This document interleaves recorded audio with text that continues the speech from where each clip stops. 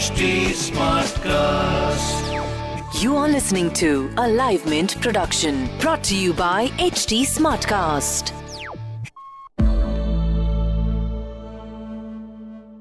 Hello and welcome to Mint. Wish you a very happy new year, and I am Nasreen Sultana, and this is All Things Markets. As we step into a new year and a new beginning for the stock markets, I am in conversation with Abhiram Ellaswarupu. He is the head of equity research India at BNP Paribas. We are going to talk about the big trends that will keep stock markets busy in 2020. So Abhiram, welcome to the show. My first question is, what is your outlook on stock markets in the year ahead? Good morning. Thank you for having me here.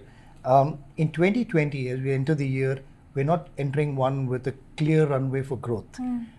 If you see consensus estimates for the year FY20 or 21, they're in the range of anywhere between 19 to maybe 20%. And we've ended this year with probably flattish kind of revenue growth, growth only in select sectors. And therefore, there is some risk to those consensus estimates. On the economic front, domestically, things are starting to look up just a little bit. The second half should be slightly better than the first half. But again, that said, the data is broadly mixed. A scenario where you have low growth but not recession is not necessarily bad for the markets. Right. So effectively, what you could look at is a headline which may not move a whole lot, but a lot of select stocks that will once again lead the market. Right. In 19, there was a lot of volatility beginning of the year because of the political scenario in the country. There was election, there were a lot of state elections. You expect this kind of volatility in the stock markets in 20?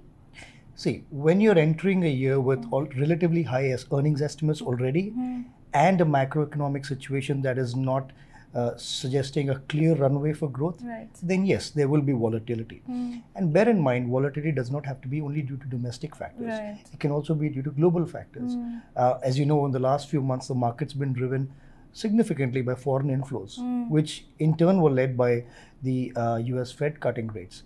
Now, obviously, all of these factors will continue to play out. You could have bouts of volatility, both moves up and down. But yeah, for a fundamental rally, you need earnings growth. And the visibility of that is not yet that clear. Right. So what about the smaller stocks? The mid cap and the small caps did not participate in the rally in 19 at all. So what do you think about the smaller stocks? Actually in the last couple of months, the rally has broadened a little bit. Just before, let's say around September timeframe, we had only about 10 stocks in the Nifty that were trading above the historical valuations. Now that has broadened to closer to maybe 15 to 20 stocks. Similarly, the mid-cap index as a whole, which was trading close to about one standard deviation below its historical average, has now moved close to its historical average. So the broadening of the market is already happening.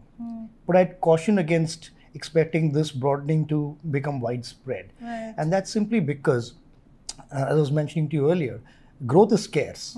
And some companies or select few companies in each sector are grabbing those growth opportunities better than the others. So in scenarios where a company is a market leader or is gaining market share and probably also margins, those sort of companies will do well. It could very well be in the mid-cap space. I mean, after all, there are some very quality companies in both the mid and small-cap areas. Right. But you are not expecting a robust rally in small and the mid-caps like we saw in 2017? Well, you need two conditions for that to happen. One is either you have significant earnings upgrades across the market so that various stocks, companies that are not necessarily leaders also can participate in the rally, or you need significant inflows. Now, significant inflows are tied to how central banks behave. Right. As a house, we think the Fed will cut rates twice more till June. And we also expect other central banks to be accommodative. Such a scenario is generally okay for inflows and hence mid and small cap stocks. But I think investors will be wary about putting money just about any stock there is. So Right. I think it will be a cautious, measured approach and very much a stock-driven approach. Right. Since you mentioned the foreign liquidity, in 19 towards the end of the year, there was a lot of money coming from the foreign investors. You expect this trend to continue in 2020? Well, I think inflows are actually dependent on how the Fed behaves, as I mentioned. We've had some cuts already. I guess you probably will have another 2 cuts. However, with each incremental cut, the impact of flows could become smaller. Okay. Now, the other point to keep in mind is as we as a house expected the Fed to cut thrice more, but US data is actually turning out to be slightly better than expected. And that, growth is slowing, but the data as a whole is not being so bad. That could prevent the Fed from cutting wholesale. The kind of view that we took earlier was based on the fact that the Fed would look at obviously data which would be worsening a lot faster than we expected, and that has not happened. So as a result, and when you cut lesser than expected, inflows also are lesser than expected, and as a result, the market as a whole may not go up as much as we would have thought. Right. As we head towards 2020, if I have to simplify and ask you, what are the big trends that you would be expecting in the year ahead? What would those be? Yeah, we could go sector by sector in some ways, at least the broad sectors. If you look at consumer staples today, growth has obviously slowed down quite a bit. Now we're looking at volume growths of low single digits maybe. And given the latest round of checks that we've done, it does appear that sort of growth may be here to stay. Maybe slight improvement in the second half of the year, but bear in mind the consumer now has to pay more for telecom services, for example. That's maybe about $7 billion drain on the end consumer. And that could in turn affect consumer staples to an extent. So I'd say broadly a stable situation for consumer staples from where they are, maybe slightly worse off than expected. On the other hand, consumer discretionary is still struggling. I mean, again, our latest industry meetings and checks suggest that the latest the festive season uptick that we saw may have been influenced a lot by incentives. Now, with those incentives being taken away gradually, you'll start to see volume growth also getting impacted accordingly. So net, I would say for discretionaries, especially autos, the scenario is not really improved quite a bit. But the sweet spot seems to be somewhere in between, where the consumer who thought of buying a car or a bike earlier has decided to save that money and instead probably spend it on smaller ticket items. So you could see the sweet spot being in the premium staples area. So let's say cakes or clothes or cell phones, that sort of a thing could continue to see uptick. So that's on the consumer side. Now, if you kind of expand that a little bit and bring in financials. Now, financials is a space where we see continued stress, especially outside the banking area, talking about NBFCs or smaller banks, or probably even in the small and medium enterprises area. Well, what that would mean, though, and with 25% of the market that's led by PSUs merging at the moment, and then they probably would not exactly be lending in a big way, that leaves the door open literally for private banks. And you have select few private banks, 6 or 7 of them could continue to gain significant market share. That could be the scenario in financials. And those companies actually form the bulk of the Nifty too. Right. So I would say if financials, including insurance, have still a pretty strong year going forward. And if you spread that out to other sectors, in telcos, again, it would become very company specific. Right. If you take technology, for example, the basic trend is of corporates digitizing and adopting automation quite significantly, and Indian companies have done pretty well at that. Now, having said that, they're still dependent on developed markets, and developed markets are slowing. So you could see an impact there. The wild card in all of this could be the rupee, and I say that because government finances at the moment, are under stress, and there is significant doubt still on how they're going to manage their budget expectation and the fisc.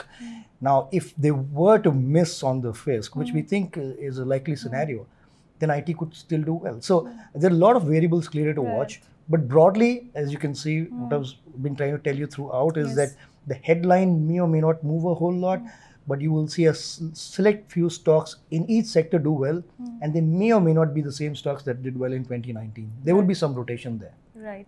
But the pain point of stock markets in 19 was the banks, as you mentioned, and the NBFCs. A lot of liquidity crisis, which started in 18 and kind of spilled over in 19. You see that liquidity crisis kind of continuing in 20 as well? Good for a while. See, 2020, again, you have 12 months to sort these kind of problems out. The government has stepped in, the RBI has stepped in, and in some ways, the natural process of ring fencing stressed lenders or corporates has already been happening. So I would assume that as we go into 2020, somewhere in the middle of 2020 or even a little later, we would probably be able to sort the problem out. Right. And after all, if you see PSU banks, which are quite stressed the last couple of years, have broadly been able to contain their NPAs. And in fact, those NPAs may have actually peaked, and they're probably improving on those areas right now. So you could look at them lending. Right. And once you have a new avenue for lending, then in general, credit as a whole starts to pick up, and growth solves a lot of problems. Now, that we have to acknowledge. So even slight improvement in growth may help solve the problem.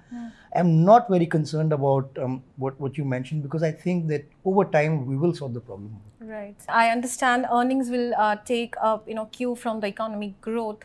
But besides the crude and the rupee and the currency, do you see an actual revival in earnings?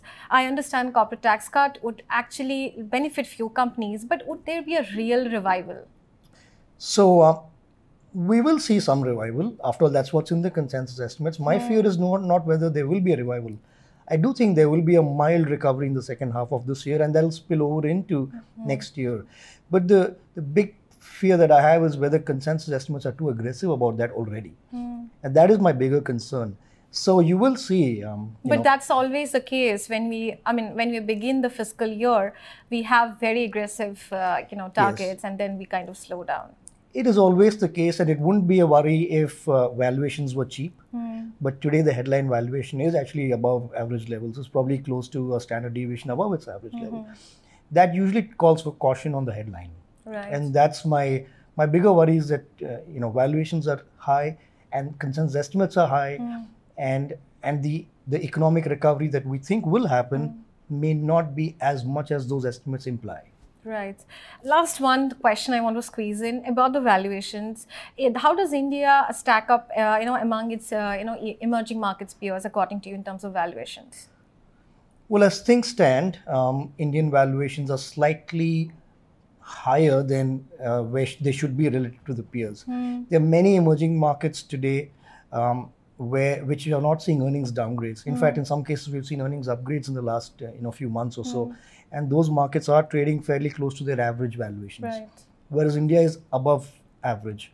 So I'd say that even on a relative basis, India is probably slightly more expensive than it needs to be. Okay. On that note, Abhiram, thanks a lot for joining us and giving us all the details for stock markets in 2020. So, Abhiram expects that there are a lot of challenges and risk involved for the stock markets in 2020.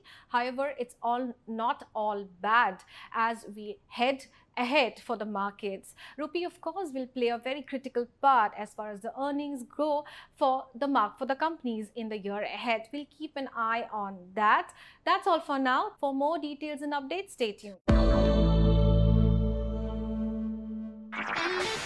This was a Live Mint production brought to you by HT Smartcast. HT Smartcast.